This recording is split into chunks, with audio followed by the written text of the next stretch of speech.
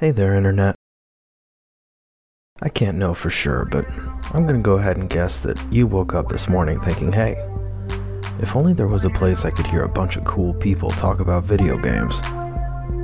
Well, we've got a show for you. From developer interviews to casual conversation, from exciting indie titles to fresh takes on your favorite games, this is the Gamers with Glasses podcast.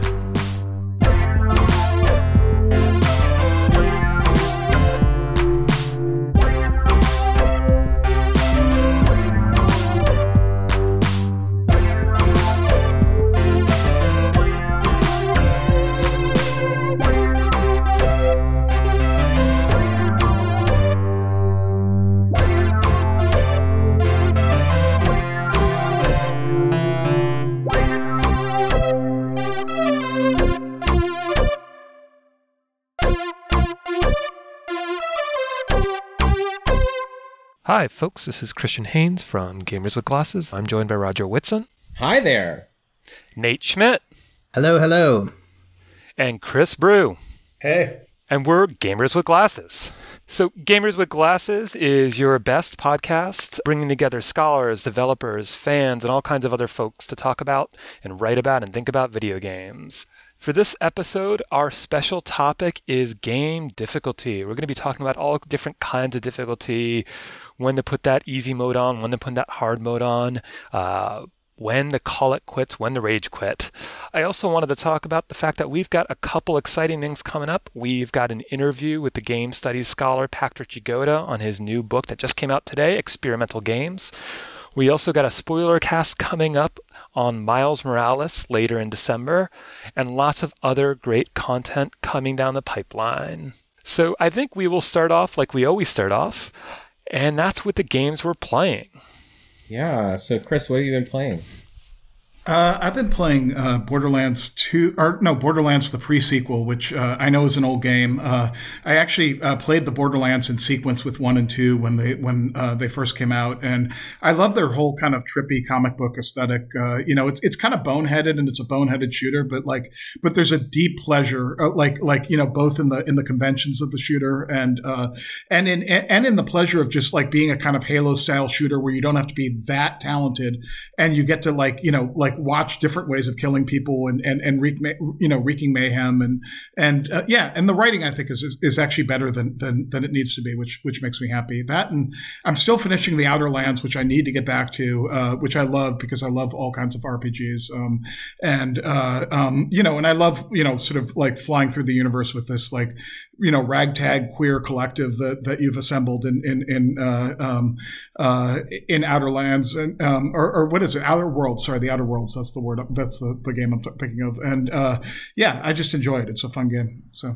Yeah, I really enjoyed, I've played Borderlands for a long time. I just finished the DLC for Borderlands 3, and it was really interesting. It's really interesting to kind of look at that entire game as kind of like a whole, because it seems like, the writing is always smart and funny and interesting. Totally. I love the sort of mashup of RPGs and shooters that they kind of do with that. Yeah, totally. And then, but I found early on, the humor is really interesting, and I think it gets a lot more sophisticated as you get new sequels in the absolutely. And so, and I love the way they both what's interesting in the pre-sequel, and I haven't played 3 yet, but that Jack goes from being just the worst kind of frat boy villain, right, to apologies to frat boys out there, but anyway, to actually being kind of a semi-appealing, reasonable character in the pre-sequel, and that may change. I'm still in the first third of the game, but it's interesting to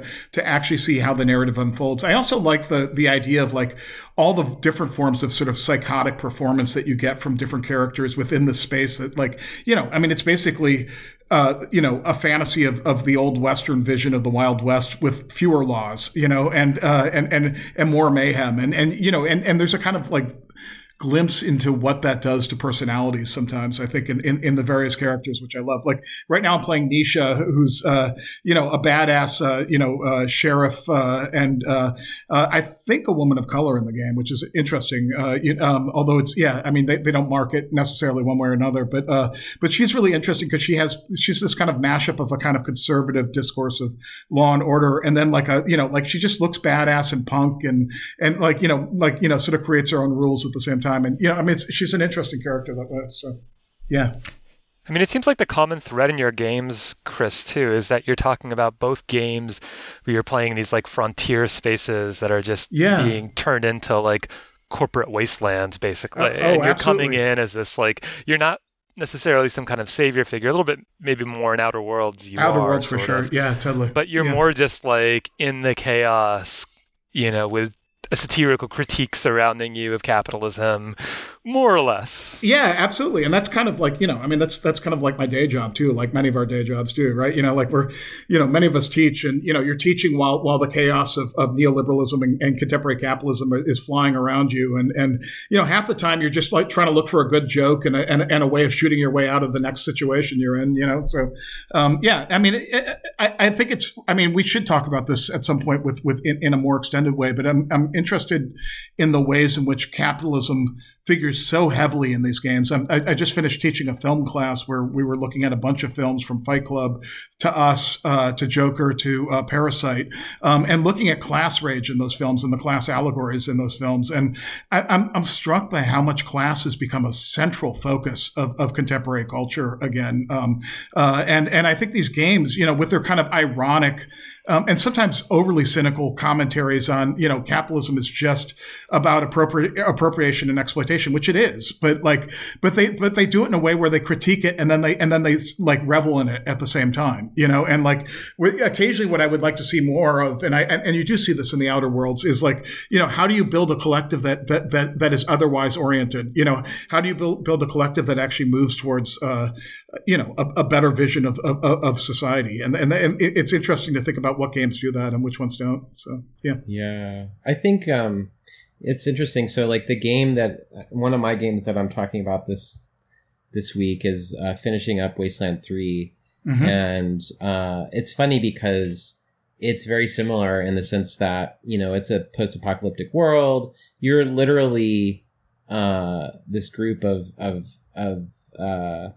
fighters modeled after the Texas Rangers, and you have a star on your thing on your chest, and you can there is this huge question of class occurring in that game as well, where you can choose to help out a bunch of refugees, or you can choose to help out the richest family in the world at that time, right? Wow. Yeah. And you get different, you get different bonuses going either way, but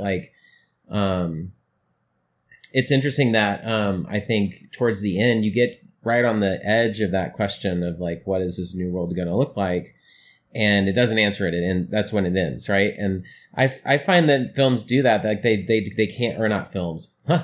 I find a lot of different narratives do that, right? Games or films or books, they both do. They can't imagine that. Like it's this sort of ending that happens or something like that. We maybe talked about this last time, and so I'm sorry if I'm bringing up old news, but I know we at least haven't heard from Chris about it.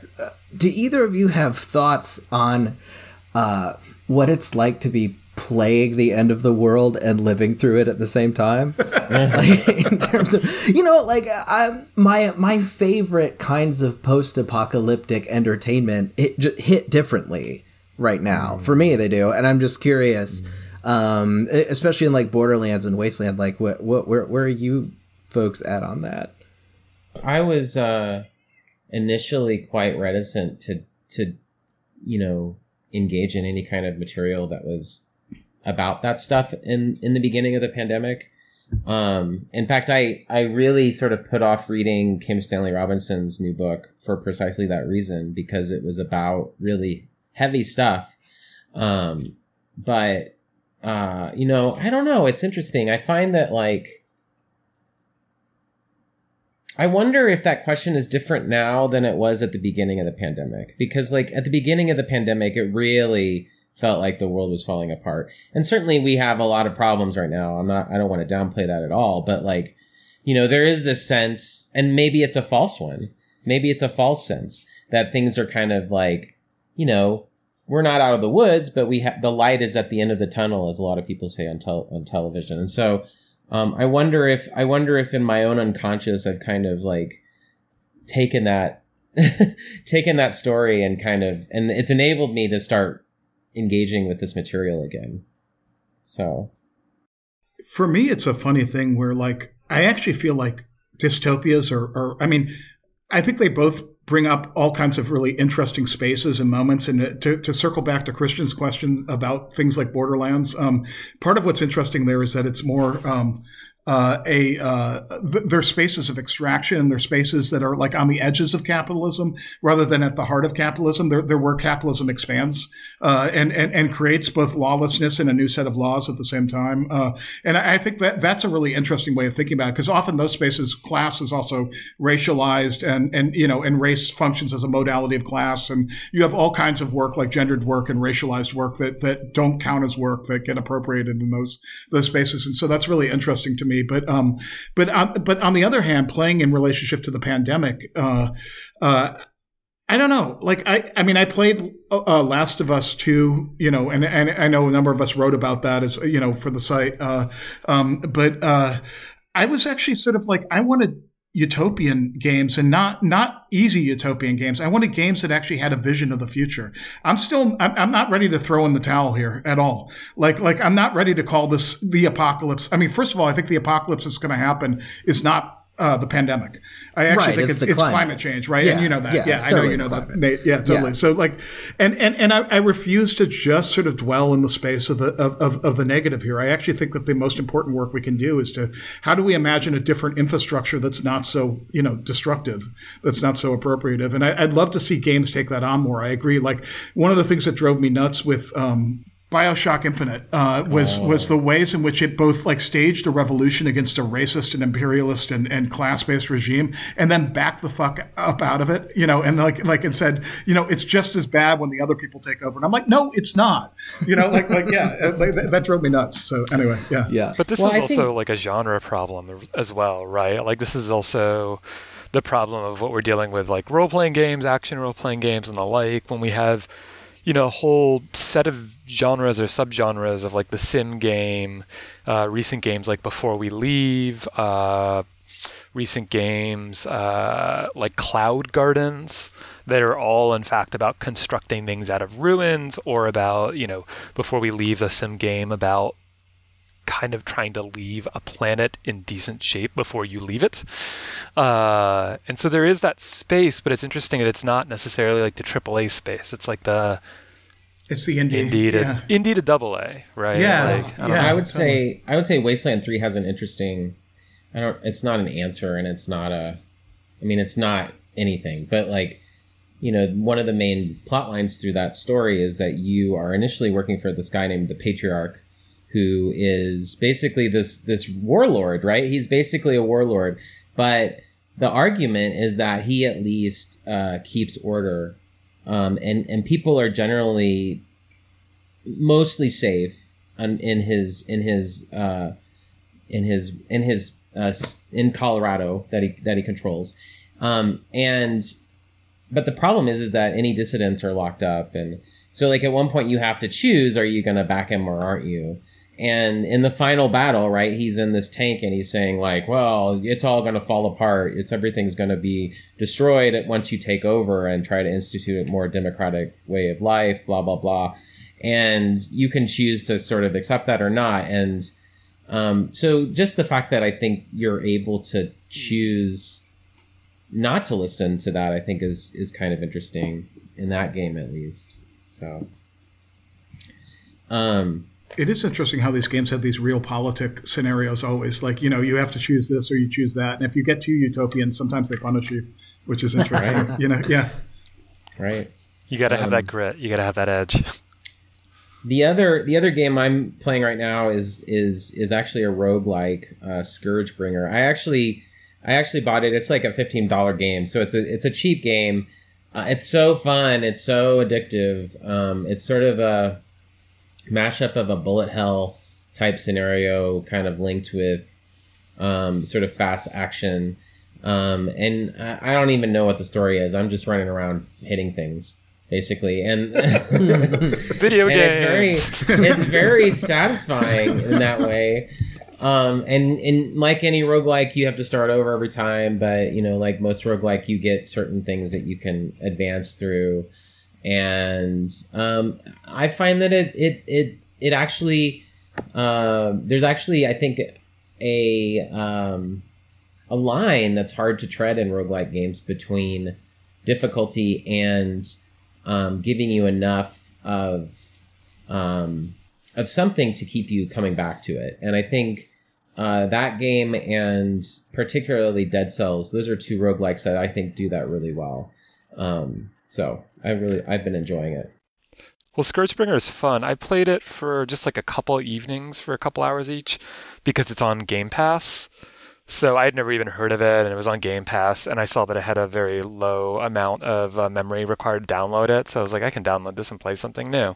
And the thing that I loved about that, Roger, besides everything you've described, is that ideally you're never touching the ground. Yeah. With the character, right? Like you've got a dash move, and every time you hit a character with your sword, which is your primary weapon, you can dash or jump again. So ideally you want to just never touch the ground, and the rewards for never touching the ground, and you're just like zipping from enemy to enemy in the chaos. And I also just want to plug one of the things that I've seen in a lot of indie roguelikes in particular in recent years, and some indie just difficult platformers, which is a ton of accessibility options, including difficulty accessibility. So you can slow down bullets, you can, increase your damage rate. You've seen that in Hades, you've seen that in Celeste, had a really nice fine-grained difficulty level. And I know we're inching in a little bit maybe to our next discussion, but one of the things that I'm loving that I'm seeing in a lot of recent games is just that customize your difficulty, customize the way you play this game. Mm-hmm. Interesting. Yeah, I think I really enjoyed that with Celeste, and I think that's definitely one way you can do it. I'm not sure exactly how Scourgebringer does that. I didn't see. It does bullet speed and a few other things like that, and I think it does the amount of life you have. I know because at a certain point I was like, I'm only going to play this game for so long, so I'm going to knock the bullet speed down to 70% and feel slightly guilty about it when I go to bed, but I don't care. So you customize.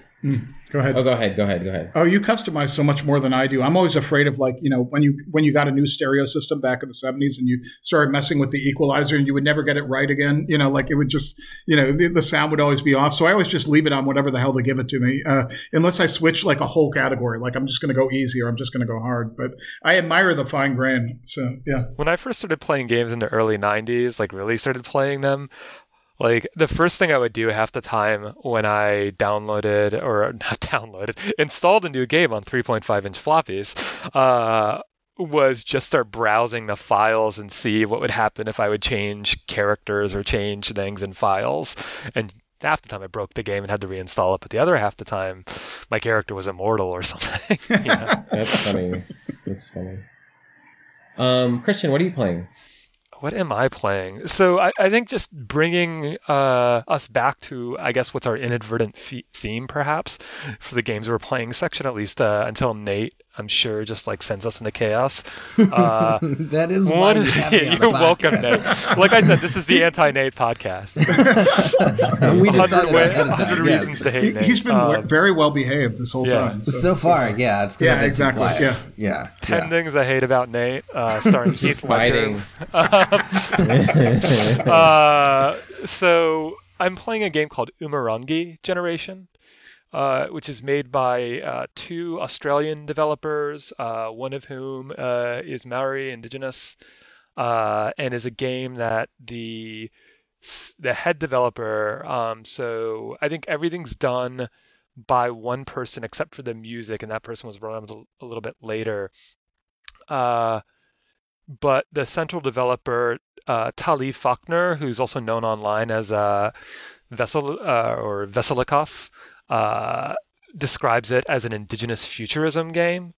But basically, it's a photography game. Think a little bit like Pokemon Snap, except you're not on rails, and you're photographing post-apocalyptic or seemingly post-apocalyptic environments. The developer has described it also as indigenous cyberpunk, but also reminding folks that cyberpunk's not supposed to be, hey, look at all this cool tech I've got in my brain. It's supposed to be like, hey, look how fucked up things are. Hey, look how messed up things are. Hey, what are we going to do about how messed up things are? And so Umurangi actually means red sky.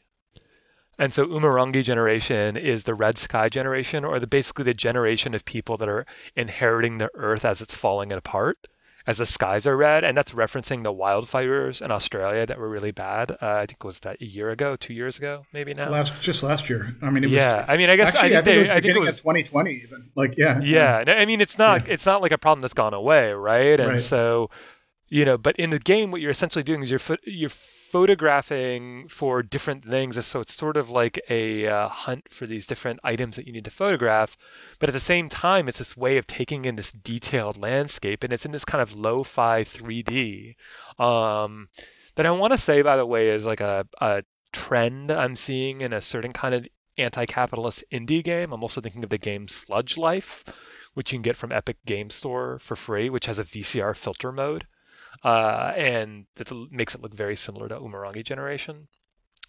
But I'm really digging this game. It's got a kind of like acid jazz punk soundtrack that's also just worth putting on, even if you don't want to play it. And as you go through it, you're starting to get this narrative of occupation, of indigenous people being sort of put under the boot heels of fascists.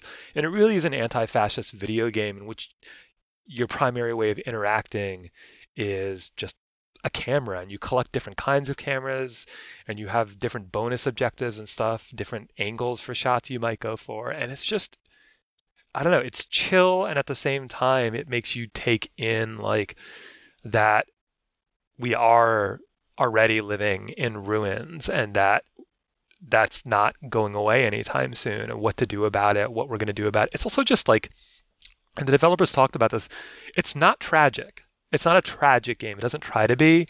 You see a bunch of like hip kids with their boom boxes and graffiti and stuff, and they're just kind of hanging out.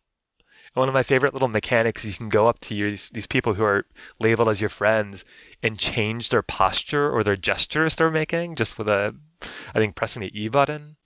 I think it's coming out to Switch at some point soon, but right now it's just on Steam. But that's the game I really wanted to talk about, and I'm going to write about it a little bit for the Indie Cyberpunks game curated list that Nate, Dawn, and I are doing for the site. So you probably see it in there.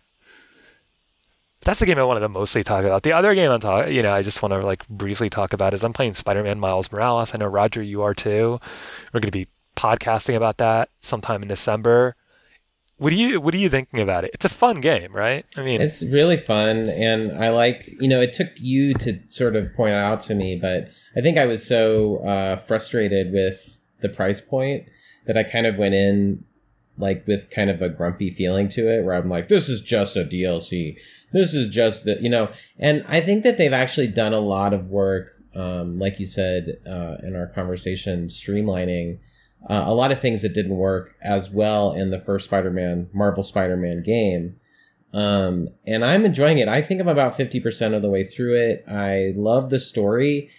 There's nothing really new. I mean, in some ways, they're taking, all of the things that the character of Miles Morales opens up for them. And it's something they did in the film Into the Spider-Verse, but like, the sort of the music that he listens to, the fact that he's half black, half Hispanic, and his mother speaks Spanish, and it's just normal, right? It's just, she just sorts of puts it into the conversation, and it's just a really interesting shift, I think, in terms of like how comics traditionally have told their stories.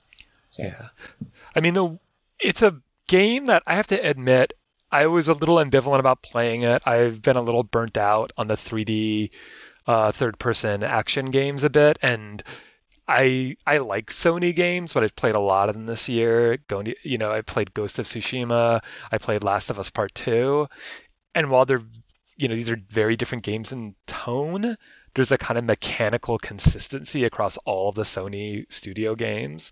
And I know Insomniac has only been a Sony studio for about a year now, but still, there's a reason why they bought them. But I have to admit, as soon as I started swinging through New York, I was just like smiling. I literally felt like a smile creep up my face almost inadvertently, and we've all wanted to do that. I mean, it's a reality, right? I mean, especially if you're looking for a cab too, right? Right. Yeah. I feel like I have no like critical objectivity when it comes to like web swinging or anything in any game. Like I looked at this like top 20 Spider-Man games, and people were really sort of criticizing the old Sega Genesis game, Spider-Man versus the Kingpin, which was one of my favorite games when it came out. And mostly because of the web swinging, because that was the first time I had ever seen anything even close to like what I had imagined web swinging to be like when I read the comics. And I was so mad that they criticized that. I mean, it's not a perfect game by any stretch of the imagination, but the swinging is just amazing, and that's true of the two Marvel's Spider-Man games. I think the Miles Morales one, I think, is just a lot even better, I think, in the acrobatics. I just love the fact that Miles swings slightly different than Peter. Like, Peter's so much more certain and acrobatic, and Miles is kind of like awkward and kind of like, it looks like he's going to fall at any moment, but then he recovers. And I just like those little bits of detail that they put into it. So right now I've been playing the combination visual novel / mech brawler Extreme Meat Punks Forever by Heather Flowers. And it is... I'm sorry, that title is amazing. It is one of the best ever titled games, and it really, like, it's hard to live up to a title like that, and it really does. I mean, it's one of those games that has a lot of like good notoriety in indie gaming circles. I think a lot of folks have probably already played it, are probably playing through the second part, which released relatively recently. Right now. So you're a group of queer mech pilots sort of rumbling through a dusty, arid landscape that I imagine is somewhere in a kind of post-apocalyptic American Southwest. Maybe it's not, but that's what I get sort of from it.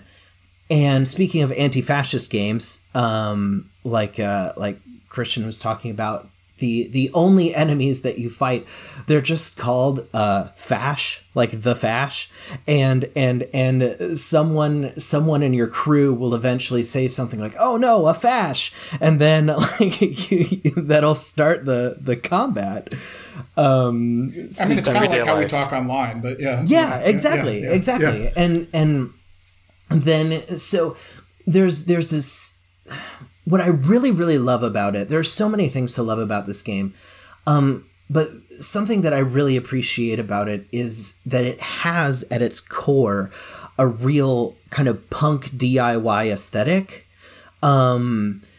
where the characters in the visual novel parts are rendered really well. The artwork in the characters is expressive and emotive, and you can really get a really great image of who they are from the images, but it'll be over a background that's like all ASCII art.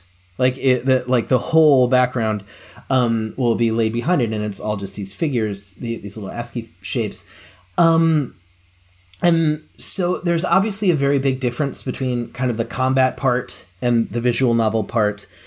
The combat, you also, so the mechs that you pilot are not robots. They are well, they're robots, but they're flesh robots, and you fill them up. I've been accused of that sometimes. Yes, exactly. So it's a game. Really, it's a game for the days when you feel like a flesh robot. It's and that like maybe it's okay. Like it's a game about feeling okay about that sort of. I think we've got our episode title. Yes. Days when you feel like a flesh robot. Yes. Those are actually on my best days. I mean, you know. Yeah. So, No, really. I strive for that. It is. So, yes, it is. yes. And but see, that's the beauty of it. That's the secondary. Like the next thing I was thinking about is that it takes that, even though we already agreed that cyberpunk is supposed to be dystopian and supposed to be about how it's all bad and not just about how like cool your bionic arm is, but like to take cyberpunk and make it meat punk and situate it sort of in this fleshly sort of, I don't want to say gross because it's not gross, but it's not like the whole point is that you can enjoy any kind of embodiment that you feel like you need to enjoy your experience in this moment, and then I'm all for that. Yeah, absolutely. Yeah. And then you like roll up into the gas station, but it's a blood station, and there's troughs of blood where you have to take out your blood shovel and like shovel the blood into your mech in order to make it move again. Wow. Which is and. I need to emphasize, though, is all rendered in visual, like in text, because it's a visual novel, and ASCII art. So it's a very, very cool game that has a lot of just its own special energy that I don't really get from playing anything else. But also, what I was going to say about going from sort of playing on cyberpunk into being meat punk is this idea that there's a future where it's not sleek and sort of stainless steel cyborgs that bring about the end of the world. It's instead this place where you're inhabiting sort of these monstrous fleshy bodies, and like we had in a lot of that series that you and I edited together, Chris, you kind of you get to enjoy sort of being this meat monster that also walks around and literally punches fascists off of cliffs. Oh man, that's like my ideal existence, basically. Like, you know, but I'm thinking about the ways in which William Gibson's trilogy, meat was always the state that you didn't want to be in, right? Like, yeah. You know, that in the Neuromancer trilogy, and that it's kind of cool to reclaim meat, right? Like we're not jacking out of meat, we're jacking into meat. You know, like we're asserting the value of meat. So yeah, I think we just got our explicit rating. We talk of jacking and meat. You can just like click on the links later, and I have some videos for sale. So yeah, oh boy, good. See, we agreed earlier. I thought we agreed earlier that I was going to be the bad boy of this podcast. Honey, yeah, all right, no, yeah, that's not going to happen. Can I say also? There's another since we've earned that rating. Yes. There's one of my favorite things that you can download on itch is the Meat Punk Manifesto, which is not a game. It is a PDF file that Heather Flowers, the game developer, made, and it has some really good lines on it. Like I think item number 2 is subtlety is for fuckers. And it's just like, now there we go. We really got Hey, really got the mature rating now. Yes, exactly. Now we officially have. Chris already said it once. I knew as soon as we got Chris on here. Yeah, it's true. And then Nate and I together is just really like, you know, that's like Mayhem Inc. Yeah. So. It's a bad deal. The game sounds great. I've had it since it was included, I want to say, in that racial justice itch.io bundle, and I've had it even downloaded, but I just haven't played it yet. And I have to admit, part of my reluctance is I have tried so many different visual novels of various types and never got into it, but I'm wondering if this might be an exception because there is some kind of mechanical combat mode? Is there some depth to that? Is it like a tactical sort of battle? No, not at all. I would say that by and large, like, again, like I said, kind of DIY to the extreme. Well, not the extreme, like in a cool way, but the combat is very like each of the different mechs that you can select has a different sort of skill set and has a unique special attack and a unique sort of persistent ability. Like one will be faster than the others. One can take more hits than the others. But so that there's an amount of variety there. But by and large, I mean, your goal in most combat scenarios is going to be to knock the other group off of a cliff, and all of the combats that I've been in so far have been next to cliffs, which suggests kind of a pattern, I think, which is not foolish fascists. Yeah, the foolish fascists. They're always starting fights on cliffs, and that's really a problem for them. Well, we did see that Trump boat rally, right? I mean, exactly. That's what I was thinking about. So would I guess what I'm trying to say is that the adding combat to it does not make it less of a visual novel, but it does make it its own, like, unique, separate little thing. And I would say, and this is not to sort of, complain about itch, because almost everything I play comes from there. But as a person who spends a lot of time sort of surfing or diving into the sea that is itch.io, right? And all of the options that are available to you there. This is one that is really, really, really worth grabbing if you haven't already. It's a really neat one. And I mean, there are new episodes coming out as well. And then the other, I'm just going to talk really, really briefly about it just because it had a sort of a re-release this year. And the re-release was kind of a surprise. It was fun. But the Amanita game, Amanita has done, I mean, all kinds of great stuff. I think their most recent title was called Creeks. They've done a lot of really cool hand-drawn art stuff. They're a Czech studio. And their game, Samorost 2, just had a re-release this year. And it is an update, really, but a significant one. It is a point-and-click surrealist adventure where you're it's kind of cutesy, like you're a little gnome who goes to sort of save your dog from aliens, but you spend most of your time kind of underground in these places where there are bugs and spiders and like icky gooey stuff that's really fun to kind of play in and play with.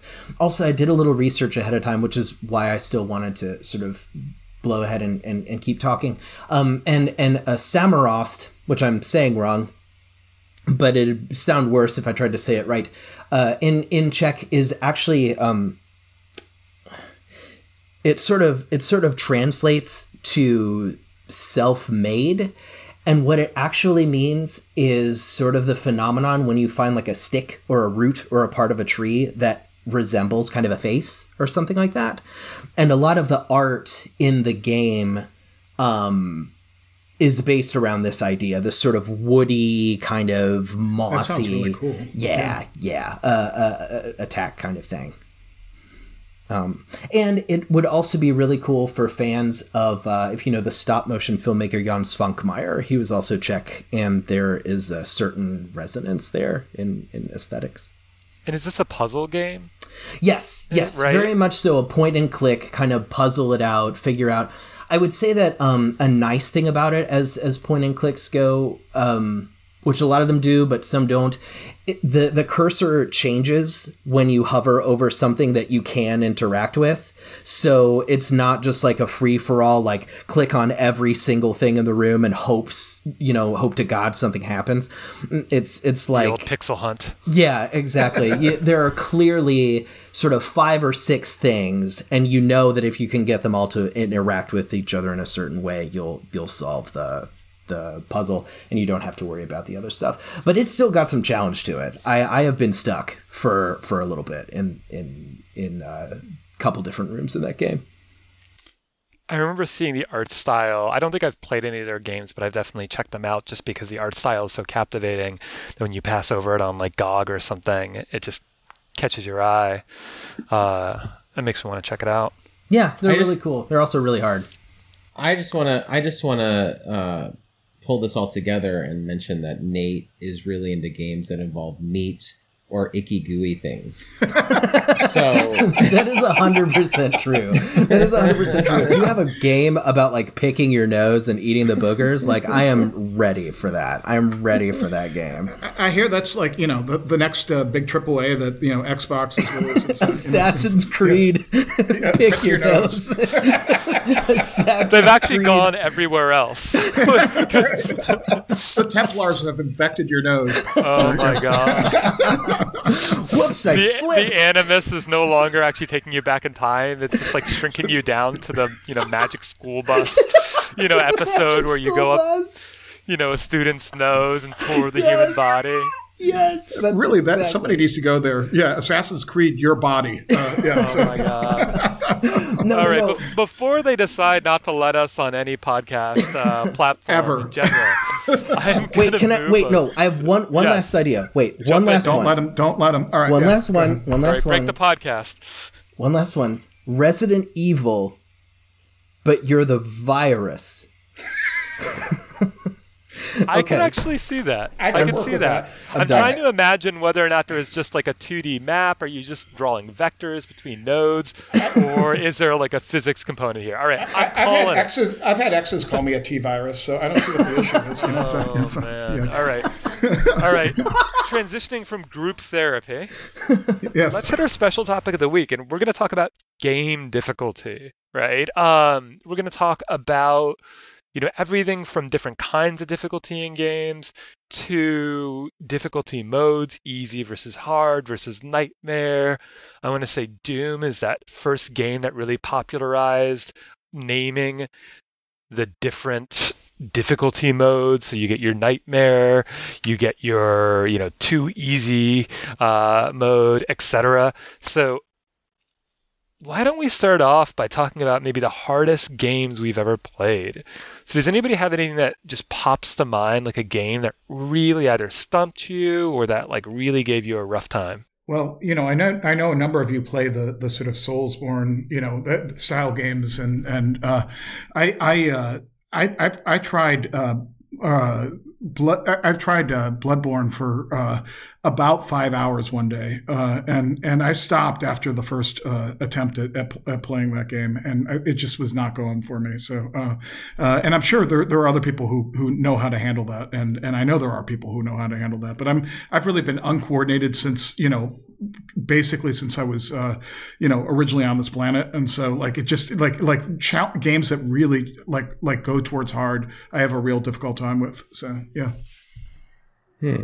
It's interesting. I was sort of thinking through mine, and I would put like, I don't remember if you all remember when they rebooted Ninja Gaiden, like in the early 2000s, and those games for me were like, I didn't know what to do. And I was a big fan of like the old school side scroller Ninja Gaidens, and did pretty well in them. But like for whatever reason, I had a really hard time with the reboot. And I wonder, so what's interesting is like, I hear what you're saying, Chris, and I think that definitely like those types of games, the Soulsborne games are for a particular type of player, right? Like, and it's fascinating because like I didn't play the Soulsborne games for a long time, mostly because I was nervous about their difficulty. And in fact, like at one point I quit for about a month at the famously difficult fight between you and Ornstein and Smough in Dark Souls. But I think it's interesting because I would challenge the idea. I think I have a hard time. Like, I don't know exactly how I would characterize it, but it's not quite difficult. I think it is difficult. So I'll give it that. But like, it's more like, so Christian, you were going to talk about the 3 different kinds of difficulty that Patrick had mentioned in his book, right? We're interviewing game studies scholar Patrick Jagoda, who's at University of Chicago. We're going to be interviewing him, I think, this Friday. And he outlines 3 different modes of difficulty that are maybe just like worth throwing out there. He talks about mechanical difficulty, which we know all the way back, to arcade games in the 70s or the 80s. He talks about interpretive difficulty, which is the kind of things that maybe Nate's talking about, when he talks about point and click adventures and trying to figure out which items go with which, but also all kinds of different interpretive difficulty in puzzle games, but also in certain kinds of narrative games. And then he talks about affective difficulty. And I wonder if that's where you're going to go, Roger. Yeah, which is this notion of affective difficulty. And maybe have you read that part yet? I can't remember if you've got there yet. I'm reading the chapter on difficulty right now, but I don't know what games he lists as being under that, if any, but definitely there is a kind of sense in which Soulsborne games are more than they definitely have a kind of mechanical difficulty to them. I won't dismiss that entirely, but I feel that the difficulty more is like emotional, and it's more effective. It's more about feeling your way through the game, because I would say even the first Dark Souls, the thing that's so strange about it when I started playing it is that it's a very sort of methodical game. You have to be very careful when you walk through a space. That's what I've been told, is it's about rhythm and care as much as anything else. Yeah. And especially when it's so funny. I remember going through, anytime I played that game, when I went to a new level, a new space, is you get really comfortable with the space, with knowing where the enemies are, knowing where everything is, and kind of working through it. And once you get into a new space, it's like you're freaking out. Like I would freak out in new spaces, and it would just be like, it would be inching forward with my shield in front of me the whole time. And one of the things that was really difficult, I know, when I started Bloodborne, was the fact that there was no shield. There was nothing to protect you. And so you had to dodge. And I was really bad at dodging before I played. Too. Yeah, totally. Before I played Bloodborne. And so the other thing that I would say about Soulsborne game is that despite their difficulty, emotional, mechanical, they're very good at teaching you how to play the game. And that's interesting.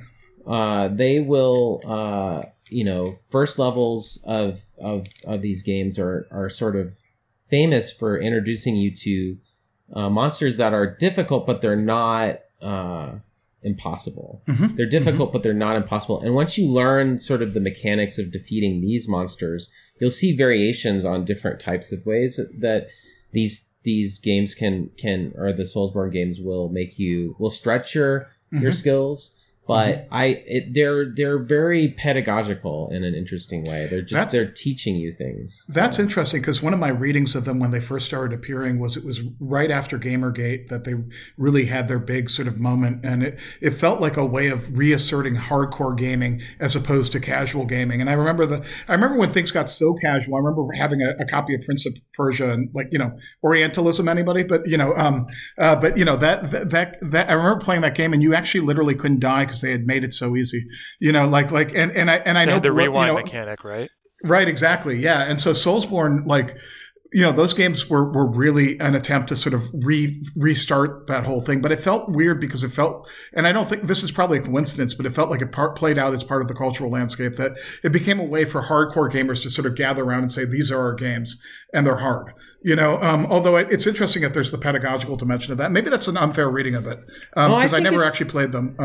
I think partly I think it is. Mm-hmm. One of the things, though, that's really interesting about that, I don't know, I think if you go into the fandom of Dark Souls and Bloodborne and all these games, you definitely will find those kinds of hardcore gamers who are like, you don't belong here.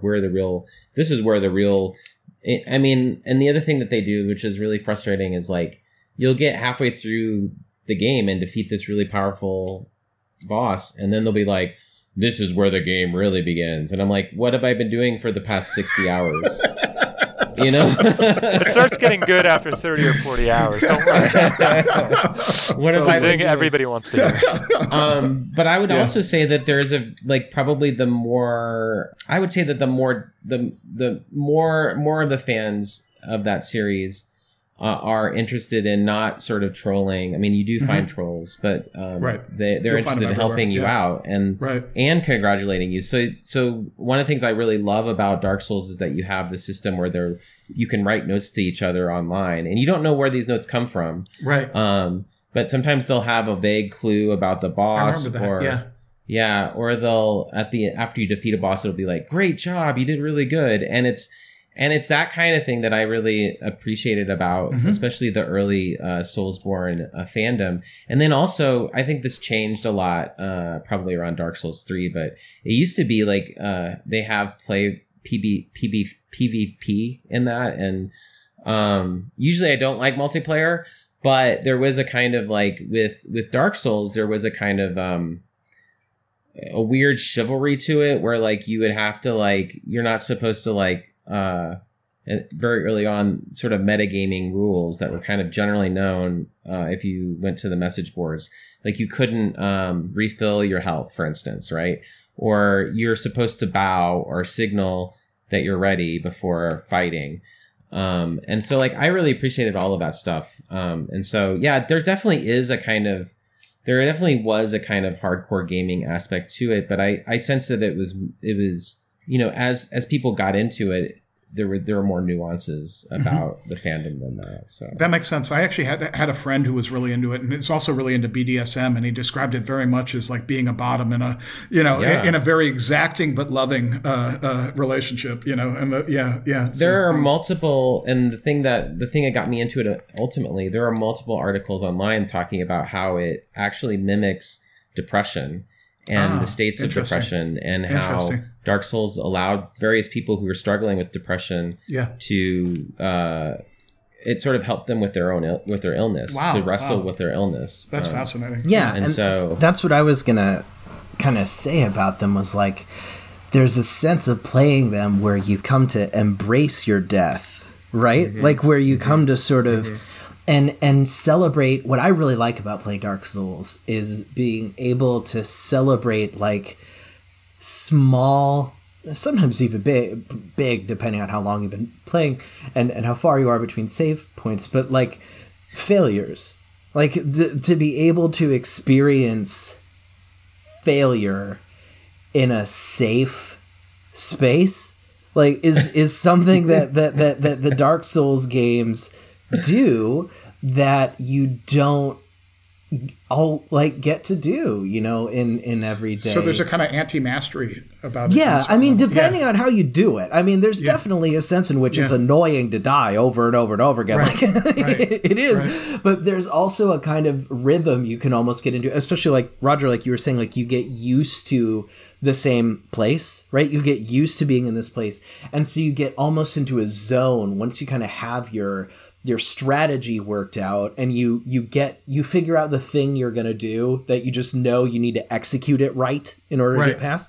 And once you're in that zone, as you fail, like as the failures kind of mount up, it almost becomes like a kind of dance or something.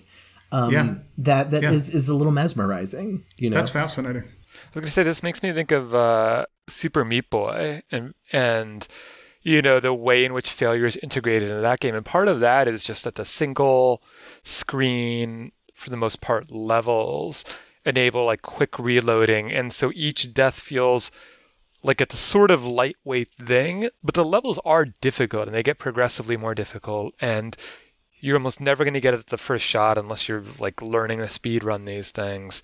And you literally leave these blood trails that, you know, trace your past journeys, and then you can replay it. And the sense of like a history of failure and of allowing you to not just embrace that difficulty, but to kind of learn through it is something that I really appreciate. And I do think, you know, Chris was marking that historical moment that I want to say happens in the early to mid 2000s. It has a lot to do actually with like the budget of games ballooning at that same time period, in which games just become by default relatively easy. The game over, the very concept of a game over becomes relatively obsolete. And you see these different responses. Roguelikes are one response to that. The Soulsborne games are another response to that. These like indie arcade games that came out starting in like 2006, 2007 and really have continued to proliferate, like Super Meat Boy are another. And it's interesting because it is, like Nate was saying, it's about learning from failure. And failure sucks, but it doesn't suck in and of itself. It sucks because usually when we have an opportunity to fail, we're judged for it. And not only are we judged for it, but there are like potentially significant consequences, right? And even when there aren't going to be significant consequences, we nonetheless imagine there's going to be. And so you're just like, I don't know about you guys. I'm going to imagine we're all a bunch of anxious people, and I'm going to take that like. I mean, I was going to compare what you said about Soulsborne to grad school, which all of us have been through on some level or another. But that's neither here nor there. Yes. Yeah, no, it is that like you spend so much time in your own head, but like, what are the consequences of this? And say what you want about like really hard games, which to be honest are not always my cup of tea. Right. But at the very least, that like your salary doesn't depend on it. Nobody's going to be like, right. for shame, like unless you're on a message board, right? and then somebody will inevitably type "get good" or something. Question: Has anyone maybe not? Has anyone in academia responded to something you did with "for shame"? Roger, all the time.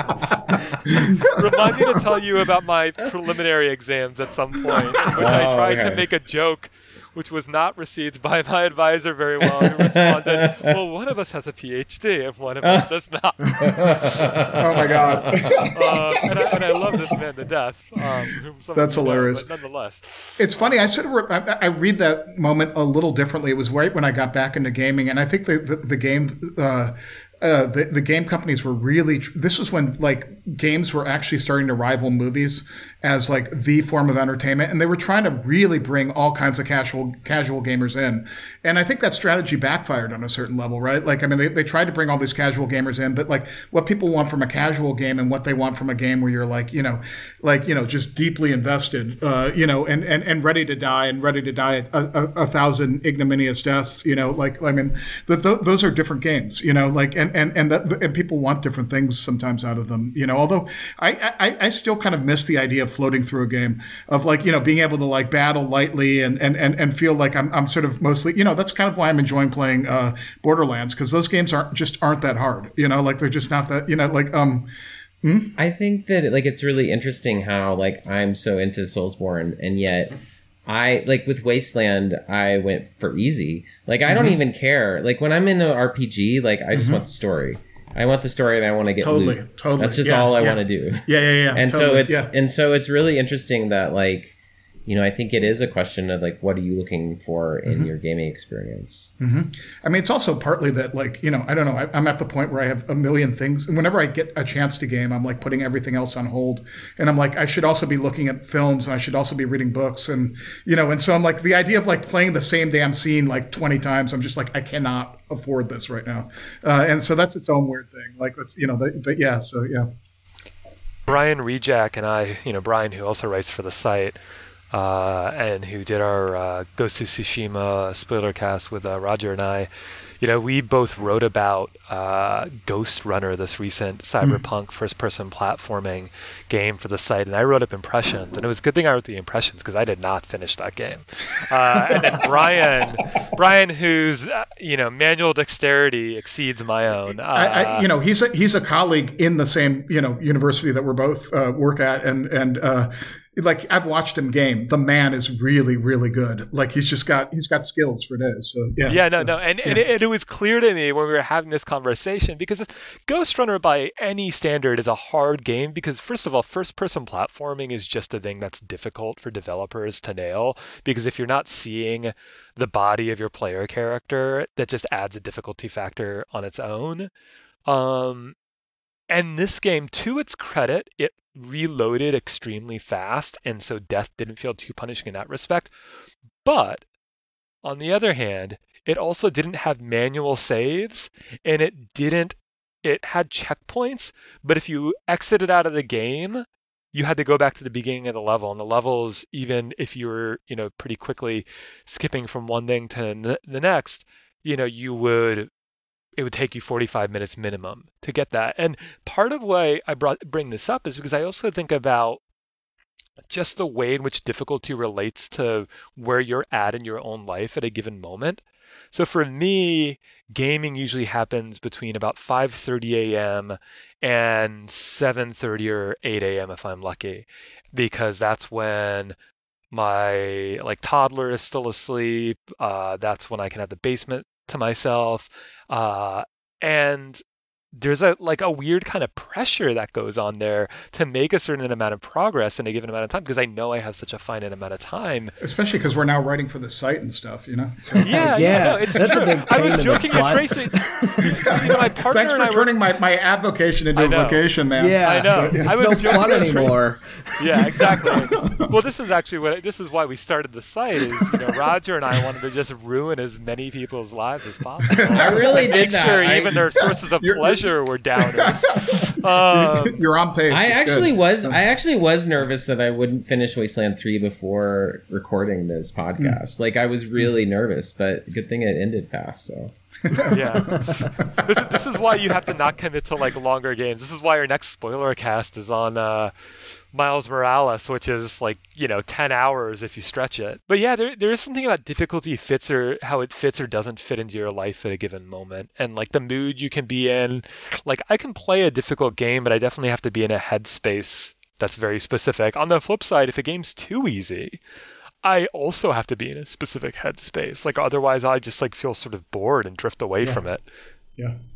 I remember playing Fable 2 and that feeling so super easy, but the point of the game was just kind of to explore the space and to build your the town and build all the different aspects of it. And then I remember the sort of flip side though in Resident, I remember playing Resident Evil 4, and there's this scene that some of you may remember who played it. Nate, I'm sure you remember this, but there's that scene where you're suspended in a cage over a pit, and there's a monster in each part of the cage. And one of the difficult things with Capcom games is that the controls basically suck, right? So you're not only fighting your own inability, and I'm incredibly uncoordinated, I have been my whole life, but it's in addition to my lack of coordination, the controls just actually fucking suck, and the perspective is weird, and and so I remember playing this for 3 or 4 hours in the basement. I think I was trying to go to sleep with my partner at the time, she had fallen asleep, and I was like, you know what? I can't sleep. I'm going to go down and play. At about 5 a.m, she came down and she's like, "Are you done yet?" Because I'd gotten out of that cage situation, and she was a wonderful person who's no longer with us, but she, and she was always very tolerant of my gaming. But she was like, "Dude, you need to go to sleep." But I got out of the cage situation, and as I had no health, there were no herbs. You get out of the cage situation after 3 hours of playing this stupid, repetitively the stupid thing, and you wind up, there's another monster right there, and it's a huge, another boss, and I'm like, this is just wrong. But I did finally beat it. I went to sleep at 6 that morning. That was fun. So yeah. And there something about the idea that it exists. The fact that it exists means that it must be beatable. Totally. And yes. And therefore, the dangerous corollary there is that therefore I will be the one to beat it. And that's the problem. Which was one thing when it was kids on a playground, and another thing when you can watch 100 YouTube videos of somebody beating it faster and faster and faster, right? And you're just Totally. Does anybody remember there was an old Bungie game, I forgot about this until just now, but there was an old Bungie game, I can't remember, it was a dungeon crawler, at the end they threw every creature in the whole dungeon at you in one room. And I can't remember what it was, but it was basically set up you could not win this game. It was set up to be fundamentally impossible. So yeah. So one of my favorite games in recent years is Yoko Taro's Nier Automata. And the end of that game, and I don't think this is really too much of a spoiler because it's such a weird mechanical thing, but the end of that game, and you have to go through like 5 endings, I think, to get here, is a credit sequence that turns itself into a game mechanic. It basically becomes a shmup, a shoot 'em up, and you have to blow up the credits. Basically, you have to destroy the credits, but it actually becomes too difficult to beat. And so what happens is that you get the help of other players who have sacrificed their save games to contribute to helping you destroy the credits. And that when you actually manage to beat it, it asks you, do you want to help another person by deleting your save game? And if you say yes, it does. It deletes your save game from your machine, and that's that. Like, you can't go back and replay it. There's no new game plus for you, but you know that you're going to help somebody else. And there's a theoretical moment, which maybe has already occurred because it's been a while since I've played it, where, maybe people have stopped playing it and you just can't get past the credits, right? Because not enough people have contributed to that. And that level of, that's so interesting to me because difficulty, we haven't talked about multiplayer difficulty yet, but the type of difficulty that's often associated with multiplayer is that kind of zero-sum game where, it's not hell as other people, it's difficulty as other people, right? It's like the other person is the difficult factor, so let's eliminate that person to smooth things out towards victory. And this is the reverse of that, right? Like the saving grace is other people in that instance. Yeah, that's really cool. I really, really like that. I think weren't the end credits for the first Super Smash Brothers like that too? Where you had to shoot at the credits? The 64 version? Was it the 64 or the GameCube one? One of them Might had shooting at the credits. GameCube. One of them had shooting at the credits. But I also think that's a really neat because I have always hated multiplayer games, specifically online multiplayer games, for that reason. It's because, and I'm never good enough. Like even on games that have just come out, I am just not good enough to play them in a way that they are fun. And I think there's a difference between dying a whole bunch by myself in Dark Souls and being frustrated, but there's still a part of me that's like, I'm choosing to do this and it's fun. When it's not fun anymore, it's just not like, it's not worth it. It's not worth it to me after a certain point. I feel like I'm screwing up in high school baseball again. I'm going to get beaten up later. It's not good. So, yeah.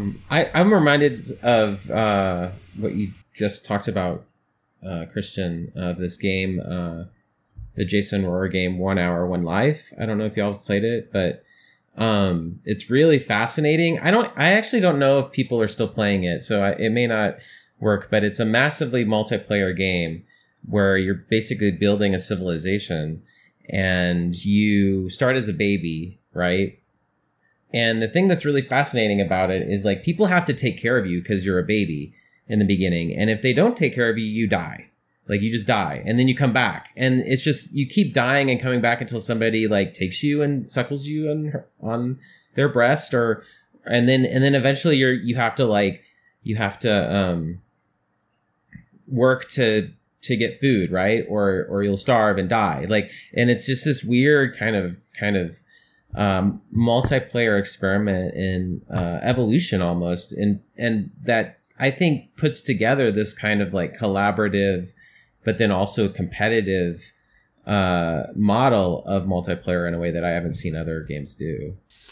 That's really interesting. I mean, one of the things that I don't know if we'll touch on, I'm not sure if any of us have really played this genre very much, but, there's the difficulty of survival games. And I feel like the survival game has really had a kind of a renaissance over the past 5 years or so, especially from smaller studios in particular. And I think a lot of that has to do with the ability for survival games to kind of stretch assets a long way, just by nature of the kind of repetition involved and the duration, the endurance that's required in a lot of these games. But there's something about like the vulnerability that survival games speak to. And I've written on this for the site a little bit. I think, Chris, you have too.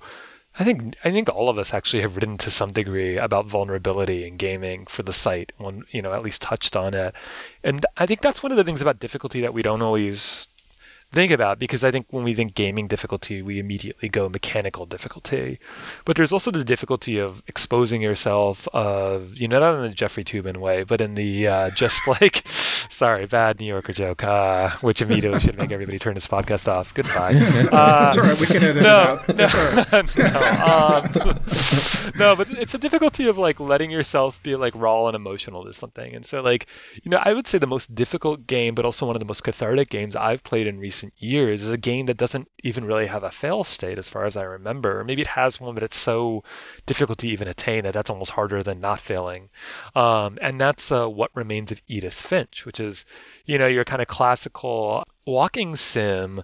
The one that I think is rich for the amount of mechanical or game mechanic diversity it has in it.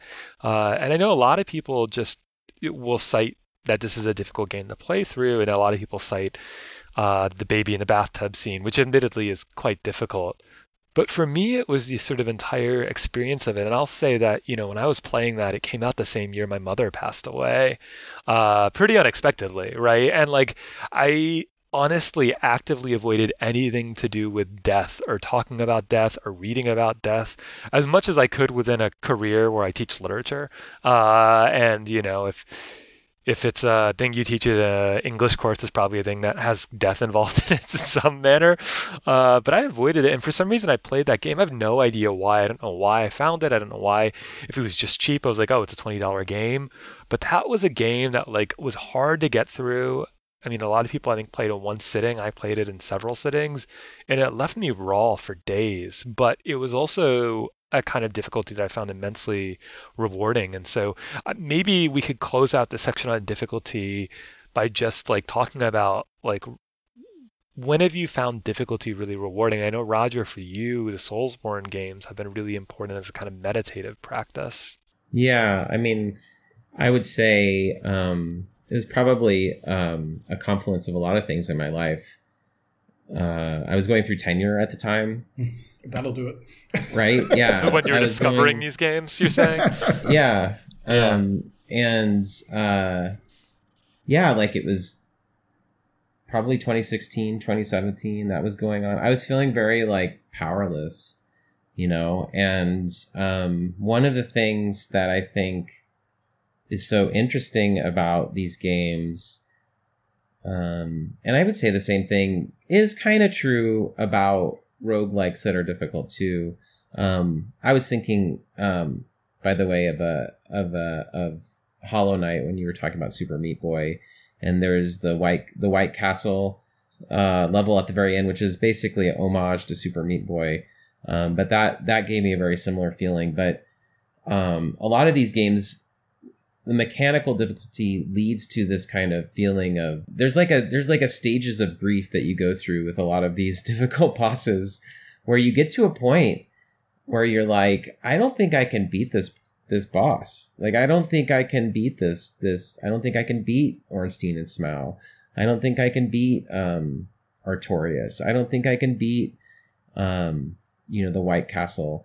And it's really kind of a weirdly existential moment that is something that I've dealt with in my entire life. Like, what do you do when you can't succeed? Like, you can't, there is no success. What do you do in that moment? What Soulsborne taught me is to just sort of take a breath, step back, assess the situation, and see what happens. And just kind of be open to what happens. And the more I'm able to do that in that game, the more I'm able to calm down and kind of think of it methodically, the better I do. And so it definitely did sort of, I think it was sort of a moment for me in gaming that really sort of went with all this other stuff that was going on in my life. So I would say, let me think. Okay, I have a good and a bad. And I think the bad is bad enough. I just want to touch on it really quickly because I think a lot of people will relate to it. Games with unintentional mechanical difficulty. Mm-hmm. That is the game that I will put down And because I'm generally a completionist. Like if I walk past, I mean, you don't do this because you don't go anywhere anymore. But like if I walk past a TV display at Best Buy and they're playing clips of Planet Earth, like that's my weekend. It's over because I have to go watch all of Planet Earth. Like I have to go. I do not walk away from stuff except for games that have mechanical difficulty that they're not supposed to have. That Superman 64. Yes, Superman. And actually, the Nintendo 64, for everything it is, has a fair amount of that. I'm thinking also the Castlevania 64 had some platforming parts, but was not built really well for platforming. And you would... Was that transition to the second analog stick and everything? That was just like, it was a mess. It was rough. And when a game is clearly, and it's interesting to pick up what the markers are for this, right? But when a game is clearly harder than it's supposed to be, that is just, I can't get over it. But I would say a good difficulty for me, and this is going to kind of touch back on something Roger said a long time ago now about familiarity. And I wasn't going to talk about this, but this week is the anniversary of the release, so I'm going to pull out a classic. The Ocarina of Time had a Master Quest edition that you could get if you, it wasn't if you pre-ordered Wind Waker. That was the other one. I can't remember how you got it. But there was a way you could get a disc for the GameCube that would let you play The Legend of Zelda: The Ocarina of Time, both the original 64 version and the Master Quest. And what the Master Quest was everything else was the same. The story was the same. The mechanics were the same. It looked the same. But they redid all the dungeons. All of the dungeons were different. And they, to the degree that it was impossible to predict, like what they did was, and this is what was so delighted me about it and why I continue to play. It's the version of the game that I actually still play today. When I play it, is that the puzzles specifically played with what your expectations would have been from the first time you played through the game. Yeah, it is. And they had specific places where they knew the first place you would go look, and they would intentionally put a decoy there, and that would either not solve the puzzle or hurt you. My favorite, because we need to have a gross thing, was there's a level where you're inside like the guts of a fish, and you there's sort of all these like sort of parasites like crawling around inside, and what they did was they made that whole level based on cows. They stuck the cow sprites that they had normally for the farm part of the game. They stuck them in the wall and stuff and in different places, and you had to like play songs for the cows or shoot the cows. It was all, and so the fish level, instead of being like the level where you found the boomerang and could finally start defeating enemies you could only kill with the boomerang, became like this level where you're looking for cows. And anyway, rather than continuing to wax on about it, I will just say that what I loved about it was that it took something like the most familiar thing, right?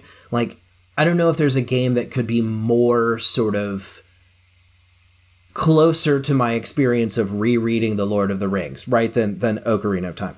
But it took this thing that was the closest possible thing to me and made it new by making it harder. And that kind of makes me wonder if I were to go into some of the other games I like now and just change the difficulty level, like if it would have that same effect for me, or if it's important that it also, like, that the puzzles were a little bit different. But that I'll have to do some experimenting and get back to you on.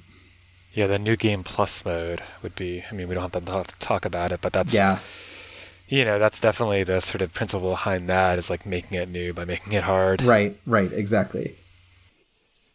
Chris, you want to send us home on this topic? Sure, and I'll try and do it swiftly. But I was going to actually talk differently because I've had I was going to tell a different story because I've had moments in my life that are just like too damn heavy for gaming to actually really affect that much in a certain way. Like I lost the partner I was referring to ALS, and I couldn't even game during that situation at that time because it was just too rough. And beforehand I could game, and then coming back to games was a relief, no matter how dark they were. Like there was just something that was like, this is a different world that you could occupy in some ways. But I'm going to instead talk about Resident Evil, which I always love to talk about. I'll talk about Resident Evil till the cows turn into skeleton cows. But but Resident Evil, I remember I used to be terrified of horror films, and I used to be terrified of like any and haunted houses used to trigger I have PTSD because of a lot of stuff that happened when I was a kid, but like I used to not be able to do actual physical haunted houses, except for like the Disney one where like you'd be in a cart and they'd like, swirl you around and you didn't have to step forward. But the idea that you'd actually step into terror was horrifying to me. Like, why don't I just turn around and go back out the entrance? Like, why would I actually want this? And so like, and yet I actually started to learn to like horror films, and playing the first couple Resident Evils like taught me how in a mediated space, because one of the important things for me is that games are always still a mediated space. It's not, there isn't like a human actor grabbing your leg as there are in haunted houses sometimes, in a mediated space, I could occupy a haunted house and finally feel okay with it. It wasn't about mastering it. It was just about being okay in it, and that felt really important. And that's maybe a part of that kind of notion of effective difficulty that you were talking about before, if that makes sense. So I haven't read the Jagoda yet, but yeah. No, that's great. I think that's right. Yeah. I think, one of the things that maybe has really come alive in this conversation is that, even if we often think of mechanical difficulty as like the standard difficulty when we're talking about games, that we're really always processing multiple levels of difficulty in a game. And probably the kind of games that we, walk away with something from have some kind of difficulty, them have some kind of friction or grit that you rub up against. And it doesn't have to be like how quickly can you press those buttons or, turn those sticks. Can you memorize the right combo patterns in a fighting game or whatever? Sometimes it might just be being able to get through a heavy cutscene or making sense of deaths in Return of the Obra Dinn or whatever, right? And I think, there's plenty of room for comfort food games. Like I like a good Assassin's Creed as a kind of comfort food game, or like an Ubisoft game as a comfort food game, sort of guilty pleasure for a variety of reasons. But there's also something about those games that leave their mark on you because you just like there's some friction there.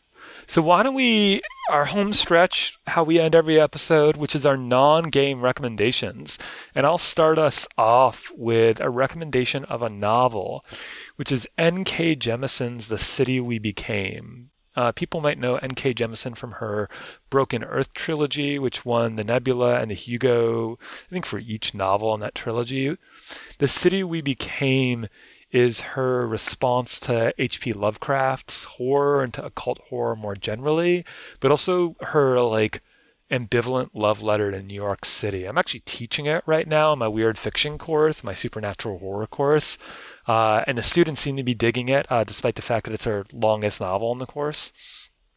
And it's not super long, it's maybe like 450 pages, but it's also a novel where Jemisin like lets her sense of humor out and just lets it sort of run wild. And so without getting into too many details, the premise of this is that New York City has become like such a vital, alive city that all of a sudden it has avatars representing its different boroughs, and then one avatar representing all the boroughs. And of course, it's under threat by this occult enemy who's represented by the woman in white, who is, of course, like the twin embodiment of white supremacism and gentrification. And it's like a hokey novel in some ways. I wouldn't say it's Jemison's best novel, but it's definitely her funniest novel.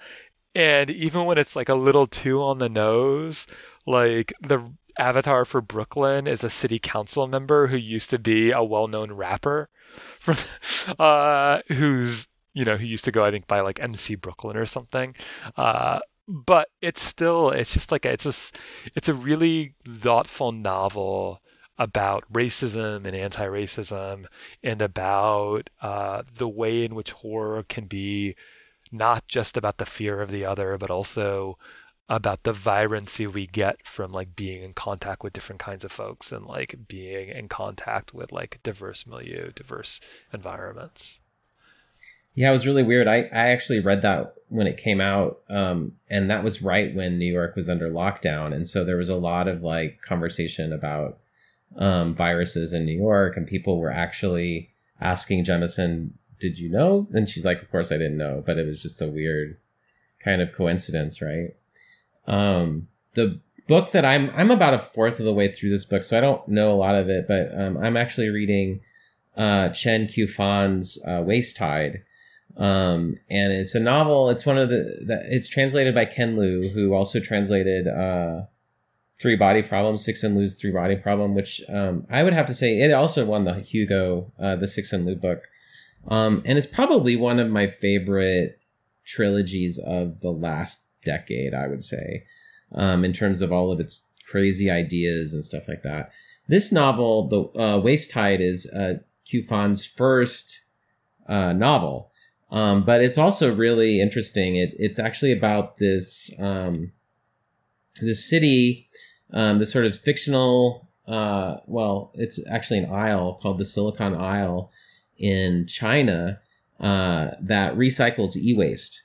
And it's also about class warfare. So, we get personal stories of all of these people who help recycle the waste. For these, they're actually called clans, and it's sort of a near future dystopian novel. And it's really fascinating because the waste workers, as they're called, are permanently sort of transformed by this waste into these sort of I don't know if you ever read China Miéville's his novels, that like Perdido Street Station and The Star, but the group of people that are like disfigured, what are they? They're remade, yeah. So it's similar to The Remade, except they're sort of altered by this waste. And I'm excited. I'm actually thinking of teaching it. I'm going to teach it in the spring in my graduate class. But there's just I haven't actually read another novel that deals in such detail with what I think is a huge problem in our world right now, which is electronic waste. What we do with our materials when they're obsolescent. So it's pretty cool. It's pretty good. Can I say I really want to listen to an album or an LP that's titled "Altered by Waste"? Chris, what's your recommendation? Oh, sure.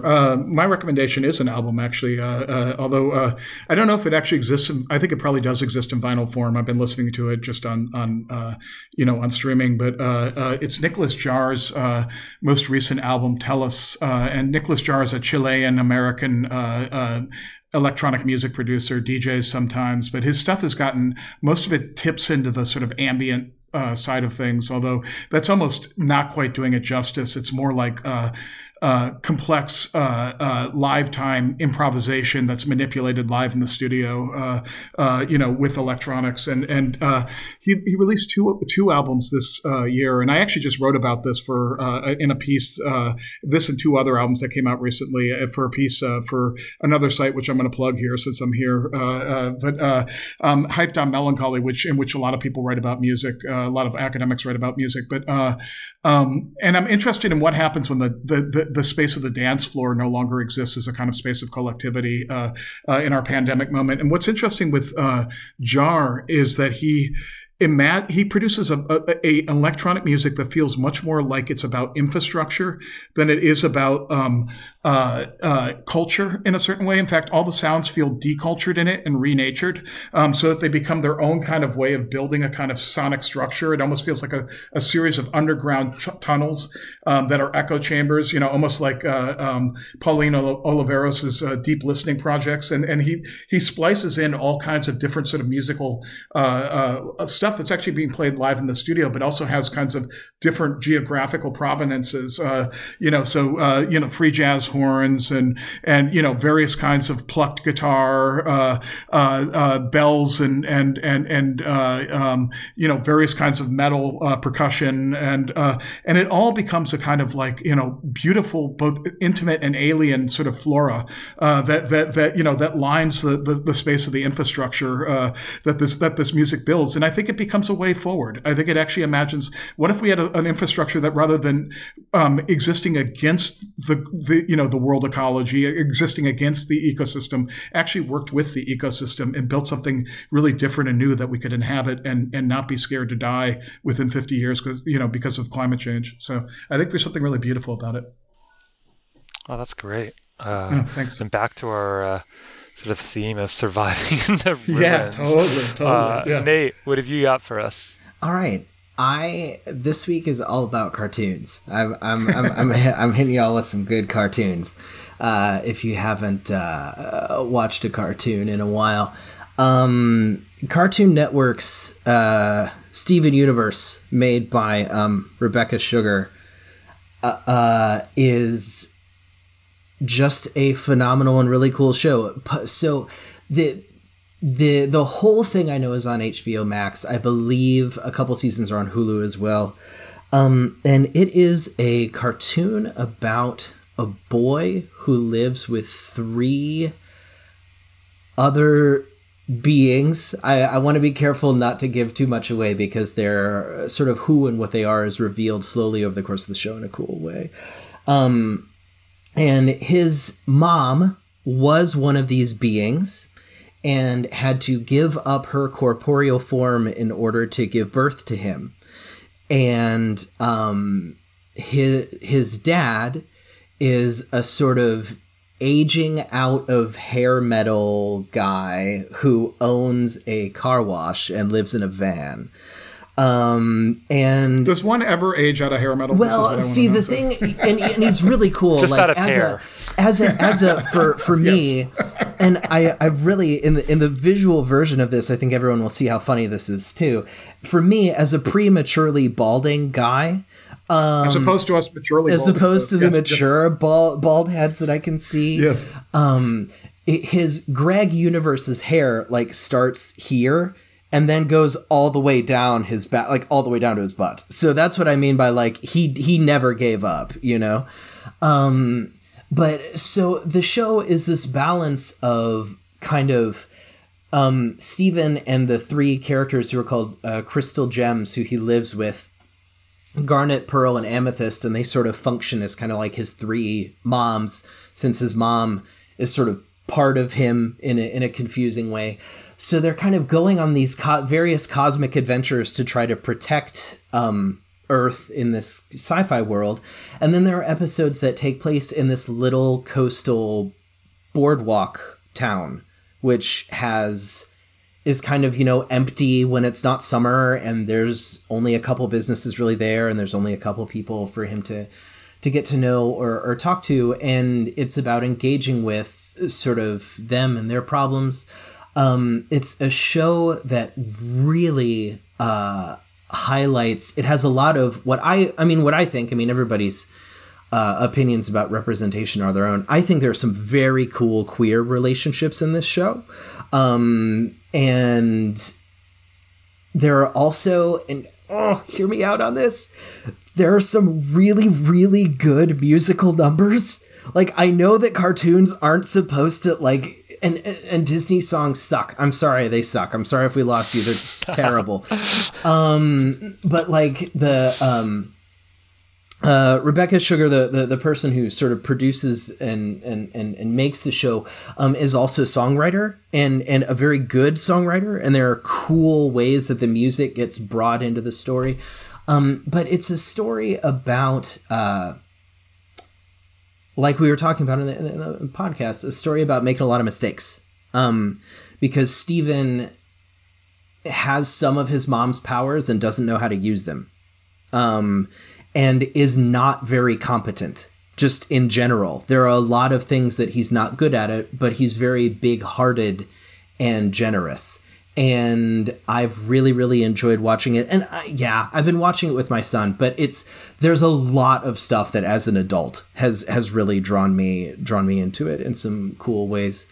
And I'd say that it's a show that's worth your time if you feel like you could use a reminder that like you can make mistakes and things are still going to be okay. It's a really neat program. All right. I think we're going to call that a wrap, but we've gone from meat punks through mistakes, through crises, midlife and otherwise, and beyond. And so thanks for listening, and, keep an ear out for our upcoming podcasts on Miles Morales, maybe one on immersive sims, and an interview coming very soon with Patrick Jagoda on his book Experimental Games. And thanks for joining us, and we will see you the next time. Thanks, everybody. Bye-bye.